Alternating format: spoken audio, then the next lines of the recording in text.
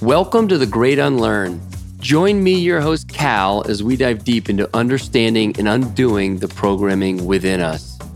Let's find your inner truth for a life with newfound purpose and freedom. Get ready to question it all in The Great Unlearn. Welcome back, brothers and sisters. Today, I'm excited to share the mic with a dear friend of mine, Bill Rancic. Many of you may be familiar with Bill through his work on the hit TV show The Apprentice, where he was the season 1 winner and stayed on for several seasons as a judge. He has written several books, is heavily involved in real estate, owns several restaurants, is in the wine business, and is a highly sought-after public speaker. Bill and I have gotten to know one another over the past several years during our summertime spent up in the Northwest. What started out as a couple of guys that would say hi and exchange pleasantries when we would see one another has really blossomed into a special relationship. You see, Bill is one of those guys that can get real and share those things that are really challenging for him in an effort to move through them and grow. And though he's very well known publicly, there is nothing guarded about Bill. So it's an honor and a privilege to welcome on my brother, Bill Rancic, to The Great Unlearn. And for the record, Bill's more than kind words about me in the beginning of this episode were not a paid advertisement, though they may seem that way. But for real, it meant a lot coming from a guy that I personally hold in such high regard. So enjoy the show and thanks for listening. Much love, y'all. So welcome, Bill Rancic. Thanks for joining us here in Austin, Texas. What are your initial thoughts about your visit so far? Well, first, thank you for having me. And I've known you for a few years now, and I'm so glad you're doing this because out of all the guys I know, you're the one guy that everyone comes to for advice and for wisdom. And they always say, what a great guy Cal is. I mean, I've not met anyone who isn't just immediately enamored with you and just thinks the world of you. So I'm glad you're doing this because I think this is going to be beneficial to a lot of men out there who are going to listen to this. So I congratulate you on that. And my initial visit to Austin is, I love it. You know, I've been here a few times, usually just in and out. You know, I was here, I think it was in April for 24 hours for a speaking event, but I've never really spent any meaningful time and I've never really toured around. So today I spent the whole day touring around with our mutual friend, Ben, and it seems like a really cool city with a great vibe, great energy. Yeah, that's been, you know, we've been here a little over 6 years, as I was telling you earlier, and that's been our experience is the people here really make it. I mean, there's a lot to do, right? It's beautiful country, the hill country, but even as you're trying to find your group, right? Your tribe, your people, there's just this sense of comfort here that everything's going to be okay, right? Even if it's just you, G, and Duke making your way around the city for months or whatever, like you just know you're in a good place. Yeah. People are very friendly. People are doing their own thing. They really do keep it weird here. You know, it's really, what I've loved is I love how we kind of stand out without having tattoos, right? Or piercings. Like it's really, you know, everybody's welcomed here. And it's, I think we felt that from the moment we got here. And then more recently, just being able to find, you know, each of us, both Peyton and I, finding our men and women that we really connect with has really taken our experience here to another level. So it's been really cool. And this is your forever place, you think? For now, it is. For now, yeah. Yeah, I mean, I don't know that there's really right now a better fit for us. Certainly where the kids are in their ages. And I mean, the Austin airport isn't like O'Hare where you can get everywhere, but I'm okay connecting. Yeah. Like it's a really low maintenance airport, and the food there is awesome too. Yeah. So and there's live music, I think. I heard today. Yeah, no, it's very it's a very manageable airport. And when you're coming to a paradise like this, you don't mind connecting. No, that's right. And you've got great weather. And I think, you know, one of the things that we share is that we both have lived in Chicago. And I think, you know, Chicago has great architecture and great food, but at the end of the day, it's the people that makes that city. And I think it's very similar here in Austin. You know, it's it's a cool city and it's got great food and, you've got a lot of great benefits. But at the end of the day, if the people aren't good, I don't care where you're at. You're not going to want to live there. And there's some amazing places in the world that I've been to that I could never live in because of the people. Mm. Yeah, well, not going to name names. Yeah, no, and we won't go there. But let's back up a little bit. I want the because I know a little bit about your background, but let's share with the audience here kind of your upbringing and maybe a few things that really stand out for you that help shape you to who you are today. I think my parents, for one, I think that was very important. Growing up, for me, it was okay to make mistakes. It was okay to have failures, but it was never okay not to try. And I think that's something that I really want to instill in my son, because I think today in the culture we're living in, so many parents are putting such tremendous pressure on these kids to always be a winner, to always have a perfect score. And that's not realistic. And therefore, these kids are no longer trying anymore. They don't want to venture and experiment new things because they're not going to be perfect at it. And, for me, that was really what made me grow and made me, the man that I am today. And I see some of these kids, especially on the coast, where I was somewhere recently and I saw a 7-year-old kid and his parents had gotten him a quarterback coach. It's $250 an hour, and this quarterback, the kid's 7. And I thought to myself, oh my Lord, he has to work out with a quarterback coach 3 days a week and he's 7 years old. I just don't, for me, that doesn't work. I think you gotta feel your way in the dark. You gotta fall down. That's what builds you up. And I had my great grandmother, my grandmother who was great, I should say. My father's mother, she was very instrumental, and I spent a lot of time with her. And she was an entrepreneur herself. She had a little corner meat market when she was younger, and she kind of instilled that entrepreneurial spirit in me. And I used to spend weekends there a lot when I was a kid. And when I was 10, I was at my grandmother's one day, and she was, I'll never forget, she was in the kitchen making breakfast for me one morning, and I wanted to learn. And she taught me how to make pancakes. And I spent all day learning how to make different types of pancakes. And I just was in that kitchen all day. So I woke up the next morning and I invited all the old ladies who lived on my grandmother's block, and I invited them to come over for a pancake breakfast. And they loved it, right? This 10-year-old kid cooking these pancakes, serving them this, breakfast. And I don't know how good the pancakes were. But when they left, I was clearing the plates away from the table, and each one of those ladies left a $5 bill underneath her plate. And I remember thinking to myself, I'm onto something here. So I took the money and I put it in my pocket, and I didn't say a word to anyone, my sisters or my mom or my dad. And the week went by, and Friday afternoon when the school bus dropped me off in front of my house, I went running in the house and I demanded that my mom take me to my grandmother's for the weekend. And this went on for like 5 or 6 weeks. And then my mom found all this money hidden in my sock drawer. And, she demanded to know where all this money came from. And I had to fess up that I was running a makeshift restaurant out of my grandmother's house. So she shut that operation down immediately. She claimed I was fleecing these old ladies out of their Social Security checks. But that was kind of my start, and it was really because of my grandma, and she encouraged that. And then my parents encouraged it as well. Mm.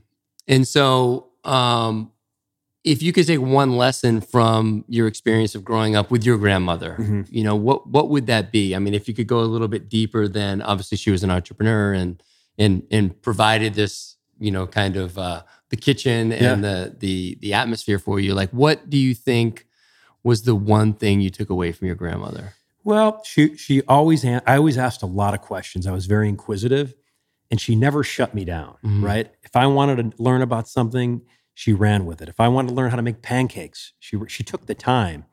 And that's what I do with my son, Duke. Like if he wants to learn about planes, I take him, to look at planes, and we go to the airports, and, I really want to feed his hunger for knowledge. And I think that was one thing my grandma did with me. And no question was too silly, so she always encouraged me to ask a lot of questions, and not just with her, but with anybody. And I think that's something I see in my son now, which is great. He has no fear.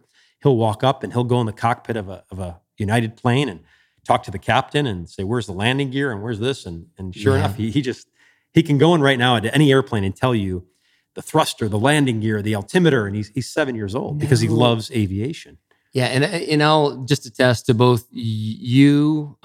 You still have the curiosity, and so I know that you and I have had tons of conversations about working out and some other things, some working in principles that have been maybe more common lately. But your son Duke, like that kid, when you guys walk the loop and you come Yeah. by our house, he's always got great questions, you know? And Your I invisible always, fence. right. And it was just like, Yeah. he just goes deeper than most any other kid. And you can tell that he's taking it all in, Mhm. you know? For sure.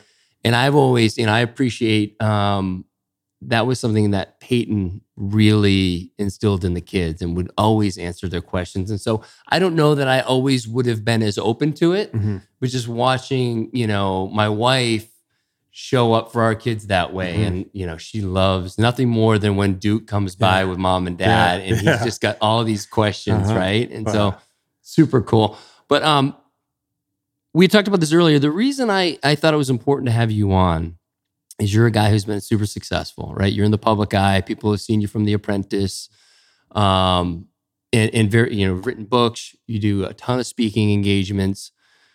We were having dinner this summer, and I saw a guy, right, who has all these things going for him, but was taking a step back and looking around, and he was starting to question things.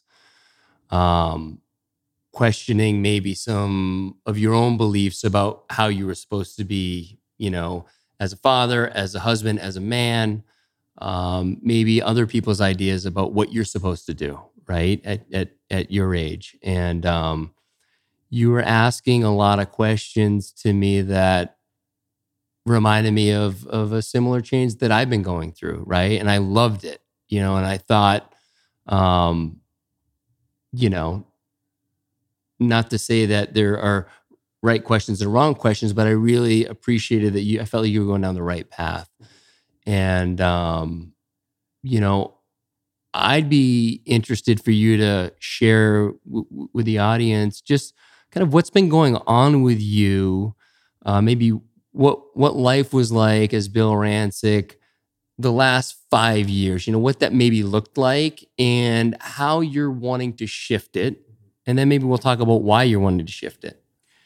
Yeah, I mean, I'll go even further than that. I'll go back like the last 15 years, right? Where I was, I had started a business, I sold the business, I got on The Apprentice. I did 6 seasons of that show. I started out and I won the first season, then I became a judge. And I spent, 10 years living on the road. I was traveling anywhere from 150 to 250 days a year. So I was literally on an airplane several times a week and running, and gunning.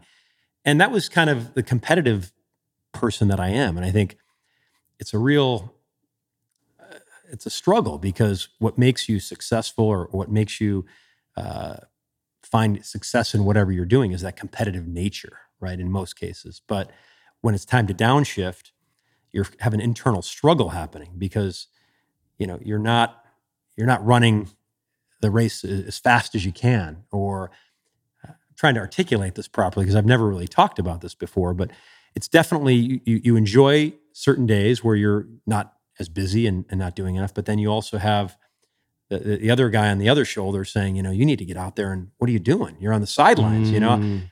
I like to play the game. I'd rather play football than watch it. You know what I mean? Mhm. I think a lot of people are like that. So for me, I still have that struggle today because I'm not working as much as I did, and that's by design. I mean, ever since our son came into this world, it changed everything.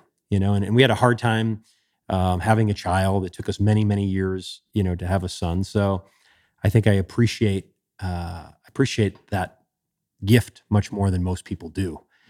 So I said, I'm gonna be all in on this. And I was fortunate. I had a great father. My father passed away in 1999 when I was in my 20s, but he was very hands-on. We went to breakfast 3 or 4 days a week. When I was a kid, he and I. So he was there. He was present. He showed up. He was a guy I could count on. And that's really my goal for my son. And there's a great song, and I let my son listen to it. It's by Zach Brown, and it's called "My Old Man." And if you guys, you want to Google it one day, go ahead. But it's about a father who raises his son, and then his son becomes an adult, and then his son has a son of his own. And basically, the theme of the story is, I'm trying to raise you the right way, the way my father raised me. And that's really, it's a song that I make Duke and I listen to all the time, and he loves it. And I explain to him, why it's an important song to me because my dad, did a great job, I think, raising me, and I want to be able to do that for you. So I don't know if that answered your question. Yeah, no, Kind of going in a million different directions. no, and I think for me, I think that's the beauty of where you're at. It's uncharted territory, right? Yeah. And so you're trying to articulate it. You maybe don't have the words for it, but there's like this pull, I think, right? Yeah. This is what I've recognized, and I could be wrong, but this guy who has been in the match, right? Mm-hmm. The game. He's been running the race for at least since you were 10, maybe before that, right? I mean, in some way, like there was a game there and you saw this and you saw it in a different way. Mm-hmm. And now maybe those things, right?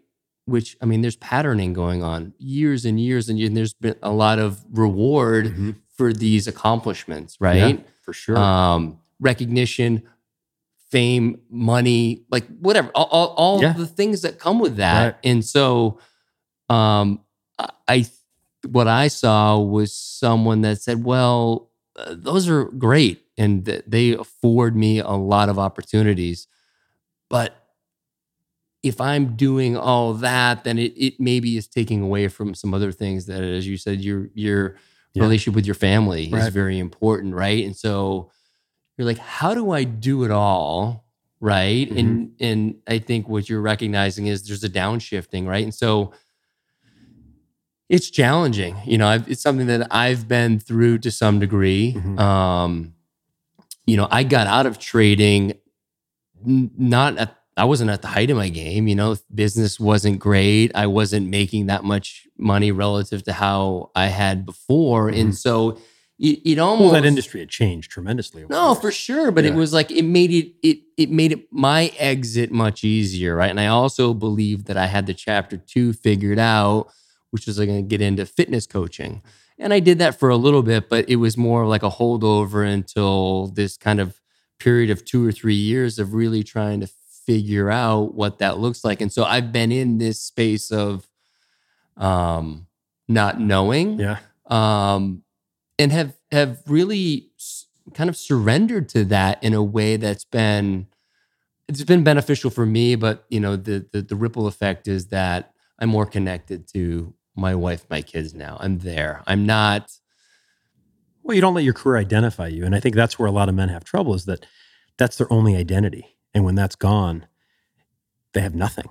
And I think that's a shame, because at some point it's going to end for all of us. You know what I mean? So you better figure it out sooner rather than later, because if that's all you can identify, or if that's all you are is your career, then that's a pretty sad life, I think. And it happens, right? Of it happens course. because you're like, you're just taught from a young age that success looks like this, right? And it's all kind of the same, unfortunately. And it all has to do with money and the accumulation of things and homes and all that. And so a lot of us throw our hat into that ring. And if we're lucky, right, we have success there. And I think what's been cool is to see your consciousness wake up to that, right? And say, how do I balance it? Right? Because it's hard. It's hard. And well, I think gratitude is one, and we talked about this briefly, but you have to have gratitude. You have to appreciate the present. You have to appreciate, the journey that you're on. And before we started rolling here, I said, when I was growing up, my mom always would say, the train doesn't get in the station, so you better look out the window and enjoy the ride. And I think that's very important. And, when you climb the mountain, most people, they get to the top of the mountain and then they look at the next mountain and they say, if I could only get to that peak, then I'd really be happy, God. And then they get to that peak and they want to get to the next one. And they never stop and look down and say, man, thank you, God, for letting me get up to here. This is amazing. They don't appreciate what they've accomplished. They just want to get to the next bigger and better thing. And that's with career too. It's money. God, if I could just make $1 million, then I'd really be happy. And they get the $1 million. And guess what? God, if you could just get me to 2 million, then I would really be happy. And it keeps going and going and going. And they never find happiness. Yeah, it's true. And there's a famous study that basically states that, we have our basic needs, right? And once those basic needs are met, right? And so if you're living in poverty, that's that's a different story. The happiness meter is generally on the lower side. But once you get to middle class and above, the more money you make does not equate more happiness. It's basically the same across the board. And so, I mean, I think it's interesting. Those things can be motivating, right? I want to make the next whatever the number is, right? And so it can keep you on there. And there are times when it can serve you really well, right? To grind, to put your head down. But if there's never that step away and to look around and to understand, I mean, again, speaking from my own experience, I know now, I didn't know at the time, and it wasn't too long ago that I was so focused on doing the things like on paper as a dad and as a husband, making sure I was providing and I was there. I was at my kids' games, or I was picking them up at school and making sure I was doing all those things that optically you were supposed to do, but you weren't present. I wasn't. There was a missing connection to the whole experience. I know so many people who do. They're just checking the box. Yeah. Yep. And you think like, and you're getting praise from people on the outside. You're a great dad. Look at you. Look at all the time you're spending with them. Yeah. But like all the while, there's other stuff running in the background. Yeah. And so, and we were talking with your wife, Juliana, about this earlier. It's like sometimes, or oftentimes, or certainly almost for me, almost every time, I need to live in that world kind of on the other side of the tracks where I'm kind of fucking it up, to understand that when I get back over and I can see where I was, like, oh yeah, I was there. I have an appreciation for being there. I have a greater appreciation that my family unit's still intact, right? But having that as a reminder of like where I don't want to be. And sometimes, for whatever reason, because we are human, like we're trying to do the best we can, right? And so we do slip into these modes where we're not as present as we want to be. But as long as we have the awareness that we can come back to it, right? And everybody has their own modes of kind of coming back into presence. It could be meditation. It could be getting into cold water. It could be breath work. It could be going for a walk in nature. It could be having your shoes off in the grass in the sun. Like everybody has their ways, or should have their ways, right? To root into that presence, and that's, one of the reasons for the podcast is I think for a long time I never had those things. And as over the last couple of years, as I've learned about them and I've experienced them and played around with them and figured out the ones that work for me, and sometimes they work for me, this week, and something else is going to work next week. And, so I'm trying not to be too rooted in exactly what I should be doing, right? Just really playing off, what do I feel like? What is going to bring me back to the here and now? When you were going from, the grinding phase to this new phase, did you ever hit a bottom? And if you did, what did that bottom look like? Because I think a lot of guys out there, we're too macho to talk about this. Like, you can't hurt me. I don't, I'm bulletproof, and that's not real. I mean, every guy, has highs and lows, and that's a fact. But what did your bottom look like? I'd say I'll pick one of the bottoms, because there were several. But 2 years ago, and I've spoken about this before, but summer of 2017, up enjoying our summer, and I know this now upon reflection, but I was just not in a good place, and I didn't realize it, and I wasn't sure what I should be, what I was called to do. I had some ideas about what I should be doing, but what happened is we get up to Idaho for the 2 months, and my mentality is, well, I spend 10 months in Austin with the family. I'm going to spend the 2 months with the guys. Yeah. And so I played a ton of golf, 5-6 days a week. I had been sober for 8 or 9 years, and I had started drinking casually. That summer, it tipped over into more than casually. It was like every time I was on the golf course, having 3 or 4 drinks. cannabis, whether it was an edible or something like that. Hey, just to take the edge off while we're playing golf. And it was like every day what I was doing was numbing. Yeah. Now, if you looked at my Instagram, and you can because it's still all there, Yeah. I keep it there as a reminder of what can happen if I lose sight of why I'm here, right? I was doing some pretty cool shit. You know, our friend JJ it was a joke that summer. It was like I was on JJ's Make-A-Wish list. And it's like he was taking I saw me you on the helicopter. Yeah. I remember that. Yeah. Right. And so I got to do all these cool things, right? I played golf with MJ, was in a helicopter with him, and I played golf with like a bunch of the PGA guys. There was like 6 or 7 of us, and went to the Mayweather McGregor fight. We had great seats. It was like one thing after another, right? And it was like, oh man, like what a life. Yeah. But like just emptiness inside. Still weren't happy. It didn't make you happy. No, and you know, Peyton would be the first to tell you that it was just, she was not attracted to the guy I was becoming. Yeah. You know, so I would come home from these experiences, I was met with that wall from her. You know, I'm coming in thinking I'm pretty cool. Like, look at the shit I'm doing. Look who I'm hanging out with, look at right? me and MJ. Yeah. And she's like, no, you're going to come back to earth. You're a part of this family, and you know, you're going to, you know, again, it was more passive than that.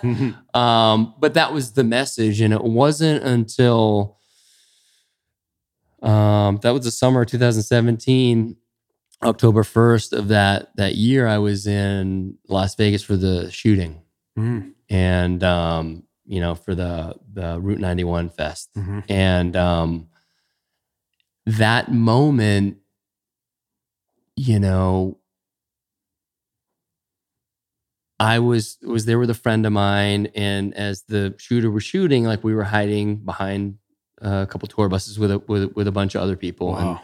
And again, I've spoken about this before, so I'll kind of get right through it. But I had this notion, like if someone comes around the corner, this is it. Yeah, there's no one going to defend us, Right. and so I just surrendered at that moment. Like this could be it, and when it wasn't, something changed in my subconscious or unconscious. I'm not kind of smart enough around that to figure out which it was, but there was something that shifted in me. This is 2 years ago, where I started to wonder why was I there? Because I had done all the things I was supposed to do that they told me to do as a kid. I had accomplished all those things, and I was largely unfulfilled.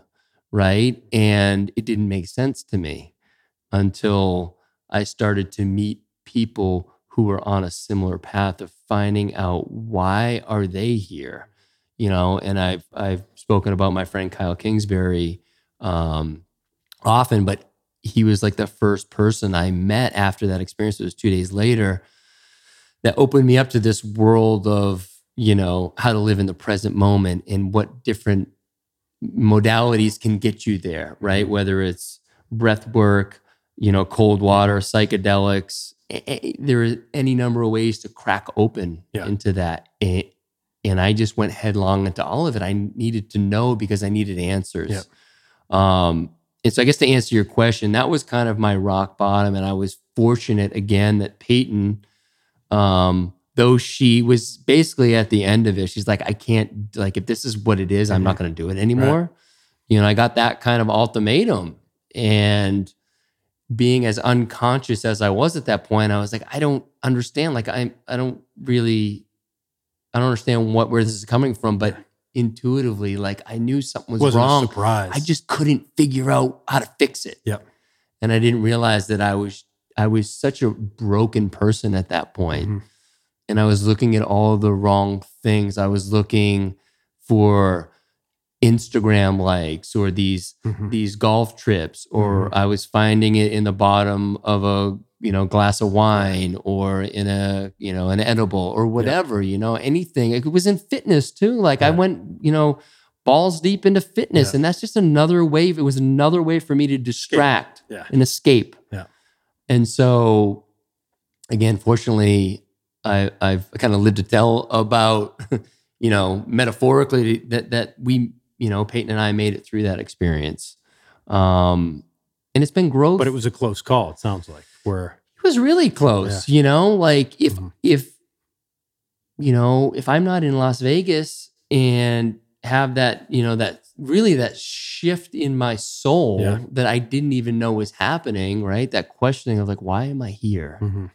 It's not to accumulate things because I've done that, and it's look at me now. It's not the answer, right? Yeah. So, and I'm curious about you. Like, what's something like for you where you maybe, because I look at it like, I know now that like I look at like I let myself down or I let people down, but it's all part of the growth. And I think one of the biggest lessons I've learned is self-forgiveness is the thing that will carry us through. And you need to be kind to yourself in moments like that, because I was just broken. Yeah. I was doing the best I could with a broken spirit, and acting in ways that I'm not proud of. Yeah.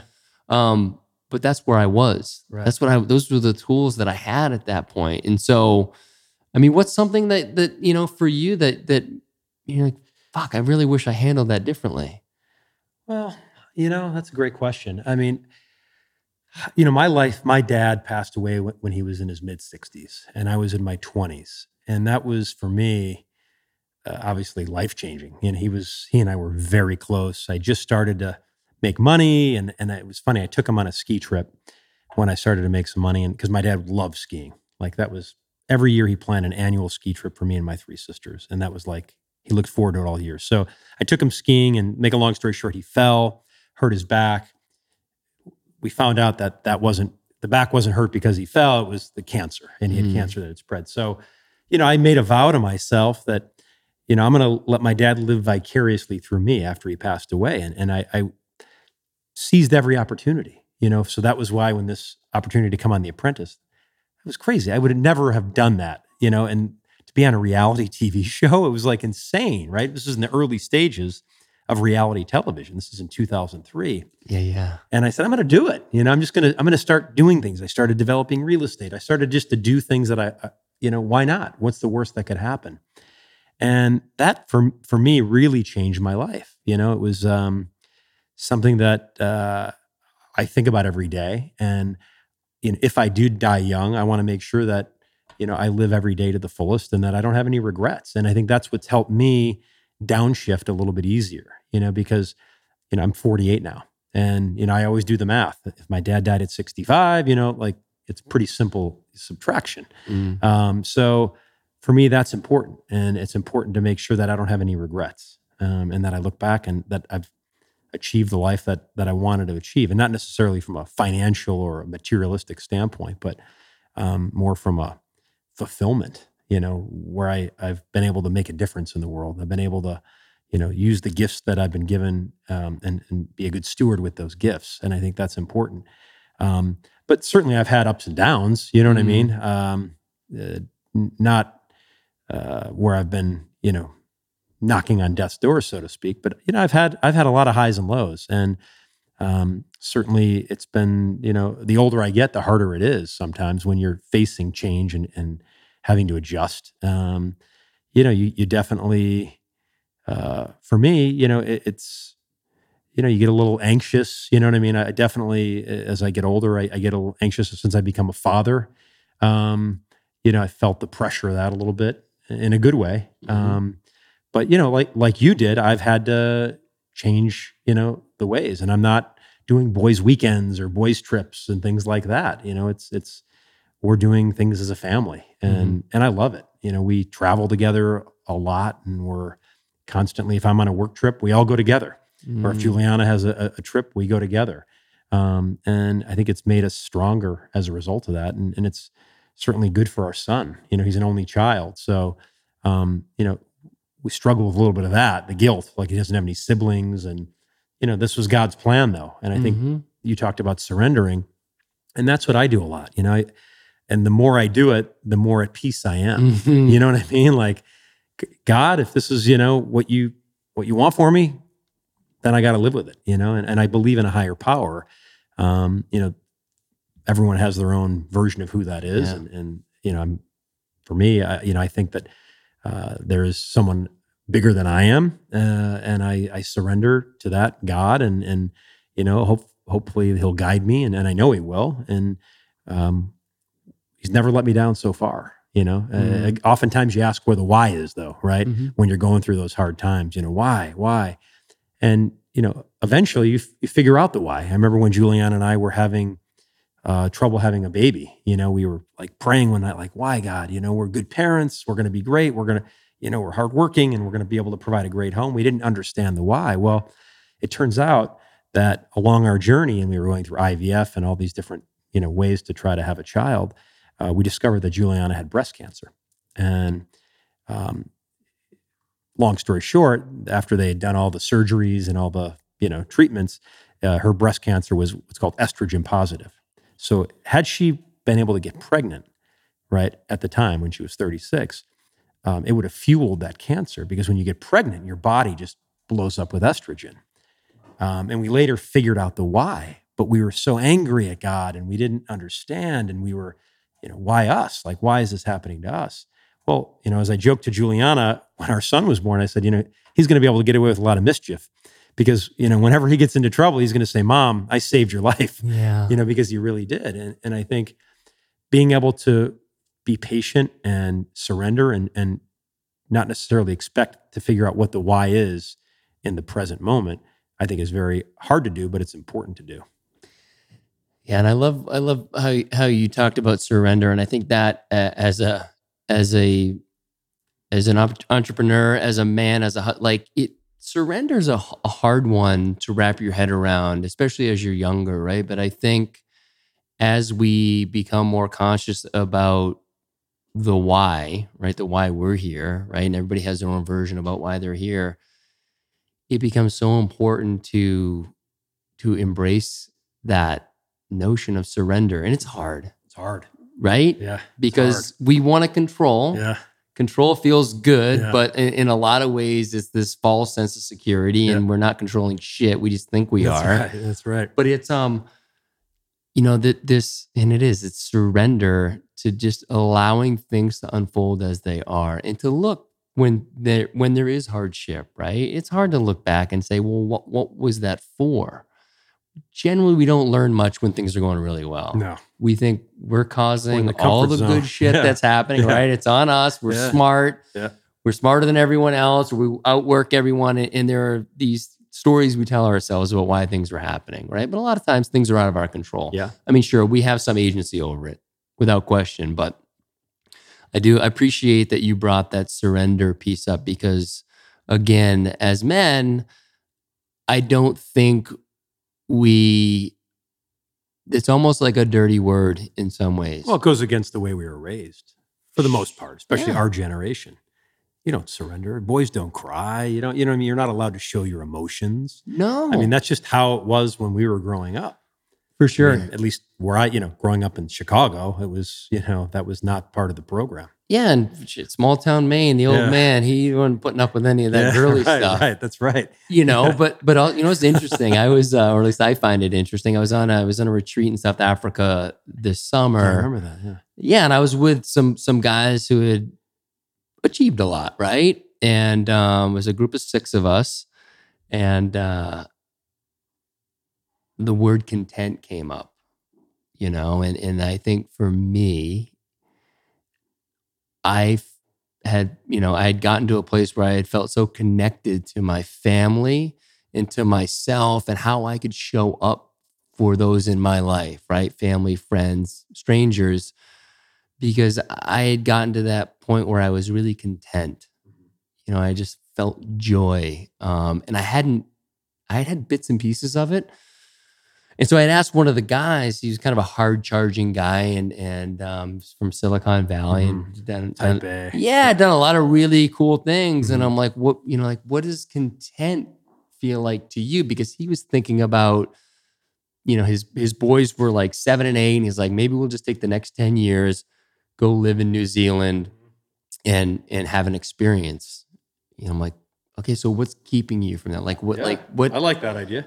Right. And he was this notion that being content, right, was settling, was giving up, and I mean, everybody has their own definition of what content means, and I think I probably would have said the same thing 5 years ago, but I look at him, right, as a guy who had plenty of means and who professed his deep love for his family, like in articulating that this was a real option, but really struggling with it. And I could just see the struggle being because he wasn't creating something that was going to be a successful entrepreneurial deal, which is part of his essence as well. But it's like,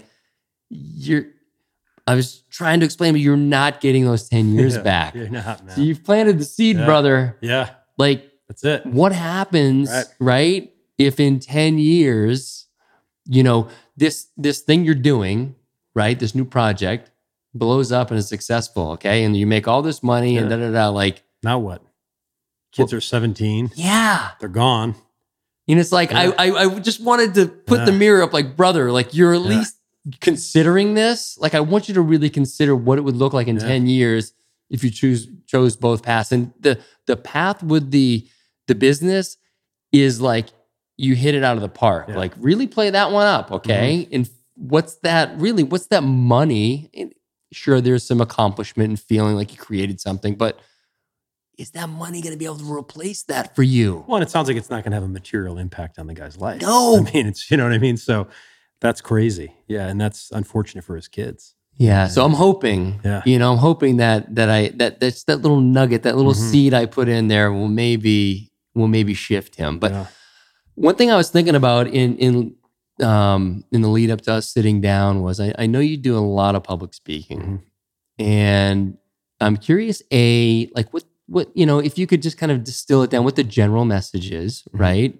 And I know it varies from group to group, but kind of what it looks like right now, and what maybe it might look like in 5 years. If you could really, what you would want to experience in the next 5 years, right? And then have that be what you're sharing with these men and women.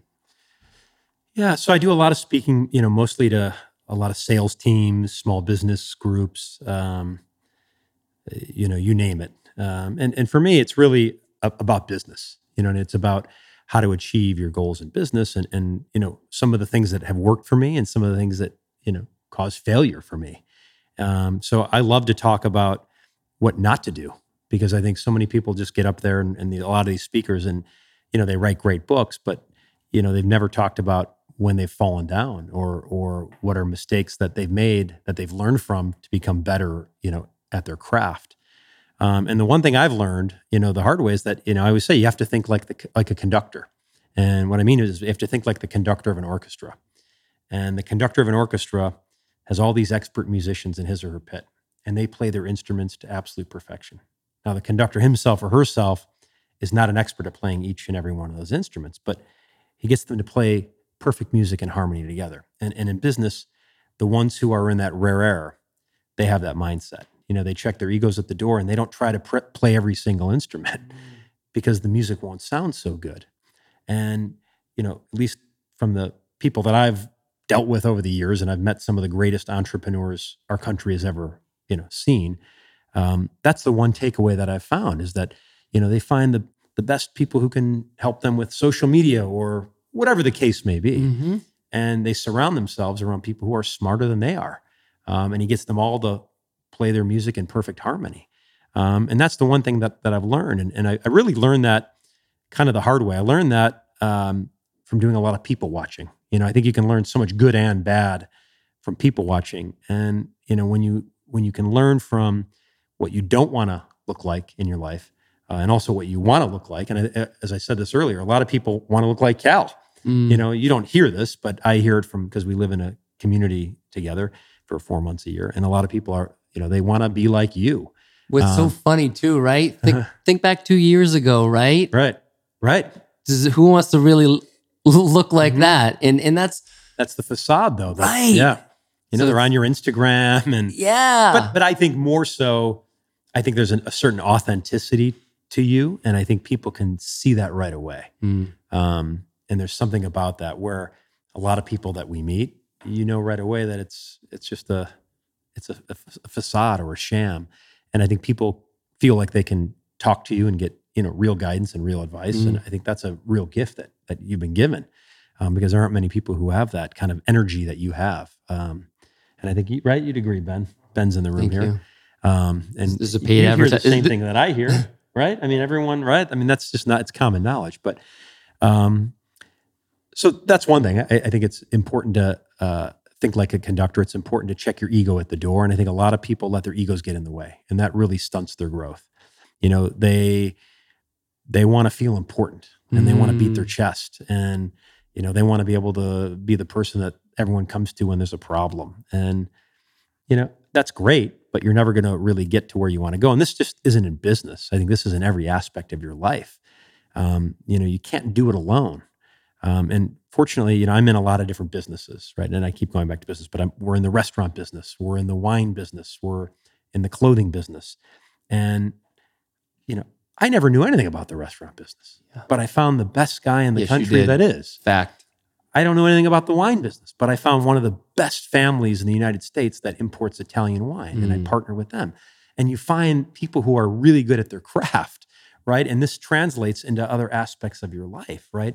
Whether it's with family or your friendships, you want to be able to make sure that you are able to get good guidance and good advice, and you want to surround yourself around people who are going to tell it to you straight.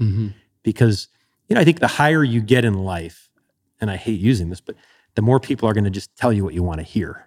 It's interesting you bring that up, because that was something I want to ask you, like where you're at now, right? You're obviously, people know who you are, right? And so how hard is it for you, right, to have someone look in the eye and say, Bill, you're fucking this up? I love that. I mean, those are the people that I want to have in my life, right? And I want to have people that are going to tell it to me straight, whether it's good or bad.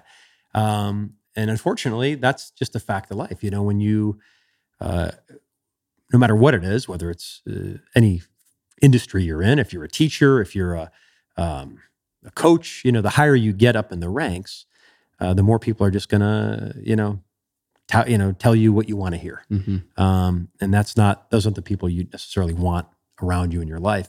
And there's also, you have to realize there's a lot of people that are in your life that are not happy for your success, right? So I always say, you have to be careful, because an interesting study I read, it said the majority of the people we come into contact with on a daily basis are negative. Now, the study went on to say that you're never going to be able to, get these people out of your life entirely. But when you're aware of who they are and what their intentions are, you negate their power, right? So when you're doing great things like you're doing, when you're, shifting gears and realizing that there's more to life than just chasing, the career or whatever it is, there's always going to be those people who are jealous, who are envious, who wish they had the courage and, the bravery that you have. So what they do is they try to pull you down in order to build themselves up, right? And those are the people you have to be careful of. How about this? Since I don't know if many of the folks in my audience have been to any of your speaking engagements, would you mind sharing maybe one great thing or one thing you learned from someone you worked with that was how you want to be, and then something that you learned about how you, and you don't have to name names, but just throw us through a few bones here about your lessons. So I think, one common theme around the top 10 people that I've met who have been top of their industry, I think the one trait they all have in common, they all have different personalities completely, is that they're all good decision makers. And most people go through life and they're indecisive. They have one foot on the pier and one foot on the boat, and they don't know whether to go out to sea or they don't know whether to stay in land, right? And they let these opportunities pass them by. The people who are in that rare air, they educate themselves and they recognize opportunities and they take advantage of those opportunities before they pass them by. When you have that analysis paralysis, right, it can be really damaging, because you get to the end of your career and you look back and you have tremendous regret because you never did anything, because you let fear paralyze you. And it's just interesting, I don't know if you knew this, but when we're born into this world, we're only born with two natural fears. right? It's the fear of falling and the fear of loud noises. And every other fear we have is learned. Didn't know that. And so many people are afraid they're going to fail. They're afraid they're going to make a mistake. They're afraid what their colleagues are going to say, that they never even try. And ultimately, that's the biggest failure of them all, is not trying. So I think being a good decision maker, I think, is very important. And then as far as failures or what not to do, I think it's the power of potential. I always say, potential is probably the best God-given asset we have, and it's the most underutilized. And I really believe that when we're born, we're given a certain amount of currency in the form of potential, and it's up to us to make it grow, and it's up to us to make it multiply. But so many of us don't do anything with it because we let other people tell us what we can and cannot do, right? We believe them, right? They say, yeah, you can't start a podcast. You were a traitor, and you're going to let those people tell you whether you can or cannot do it. And I want to share with you this story. So I got to work a little bit with Joan Rivers on The Apprentice for a couple of seasons. She and I were guest judges a couple episodes, and my wife worked with her for 12 years on a show called Fashion Police. So I got to know her over the years. And she passed away a few years ago. And she truly exemplified the power of potential. I'll tell you why. So after her funeral, she had this funeral in New York City. It was unbelievable. It was like the funniest funeral you'll ever attend in your life. And after the funeral, about 100 of us were invited back to her apartment on Fifth Avenue. And we're at the apartment, and I noticed that about 80 of the 100 people there all had these little stick pins on their lapel, and they were of a bumblebee. And I turned to Julianne and I said, "Hey, what's with all the bumblebees?" She goes, "I don't know. Joan always, said that she was like a bumblebee." And I didn't think anything of it, and we stayed for another hour or so, and we left. And the back of my mind, I was still thinking about Joan and the bumblebee. So we got back to our hotel room, and I Googled bumblebee. And as soon as I hit enter, the first thing that popped up, I got it. You see, when you Google bumblebee, the first thing that comes up is that the bumblebee, by all reasonable laws of physics, was never meant to fly. Its wing-to-weight ratio should prohibit it from ever getting liftoff from the ground. But no one ever told the bee that, and the bee flies. You see, Joan was the bumblebee because she didn't let people tell her whether she could or could not fly. They all said, "Joan, you can't host a late-night TV show. You're a woman." She did it. They said, "You can't sell $100 million a year worth of jewelry on the Home Shopping Network." She did it. She didn't let people put limitations on what she could or could not do. And I think ultimately that's why people fail. That's beautiful. I got goosebumps, brother. Yeah, that's awesome. Thanks for sharing that. So in wrapping this up, what I like to ask my guests is, what is something, how are you working in, what are you doing, right? Another way to say that is, what are you doing to create balance in your life? How do you pull back from the doing, right? I think it's a very kind of masculine energy, is to be doing and creating in that sense. Like, how are you pulling back and creating balance within your life? To be honest, it's a work in progress, because I went from 100 miles an hour to 20. Yeah. So I'm still figuring that out. You know what I mean? And it's a fine line, and I'm growing and I'm learning, and talking to guys like you and getting advice from people who are in a very similar situation, and not being afraid to ask for help. I think that's something that I've learned over these last few years. Is that it's okay to ask for help. It's actually something that you have to do in life if you want to, look back and have total fulfillment, because you can't do it alone. So I'm figuring it out. I'm certainly, trying to do more to make a difference.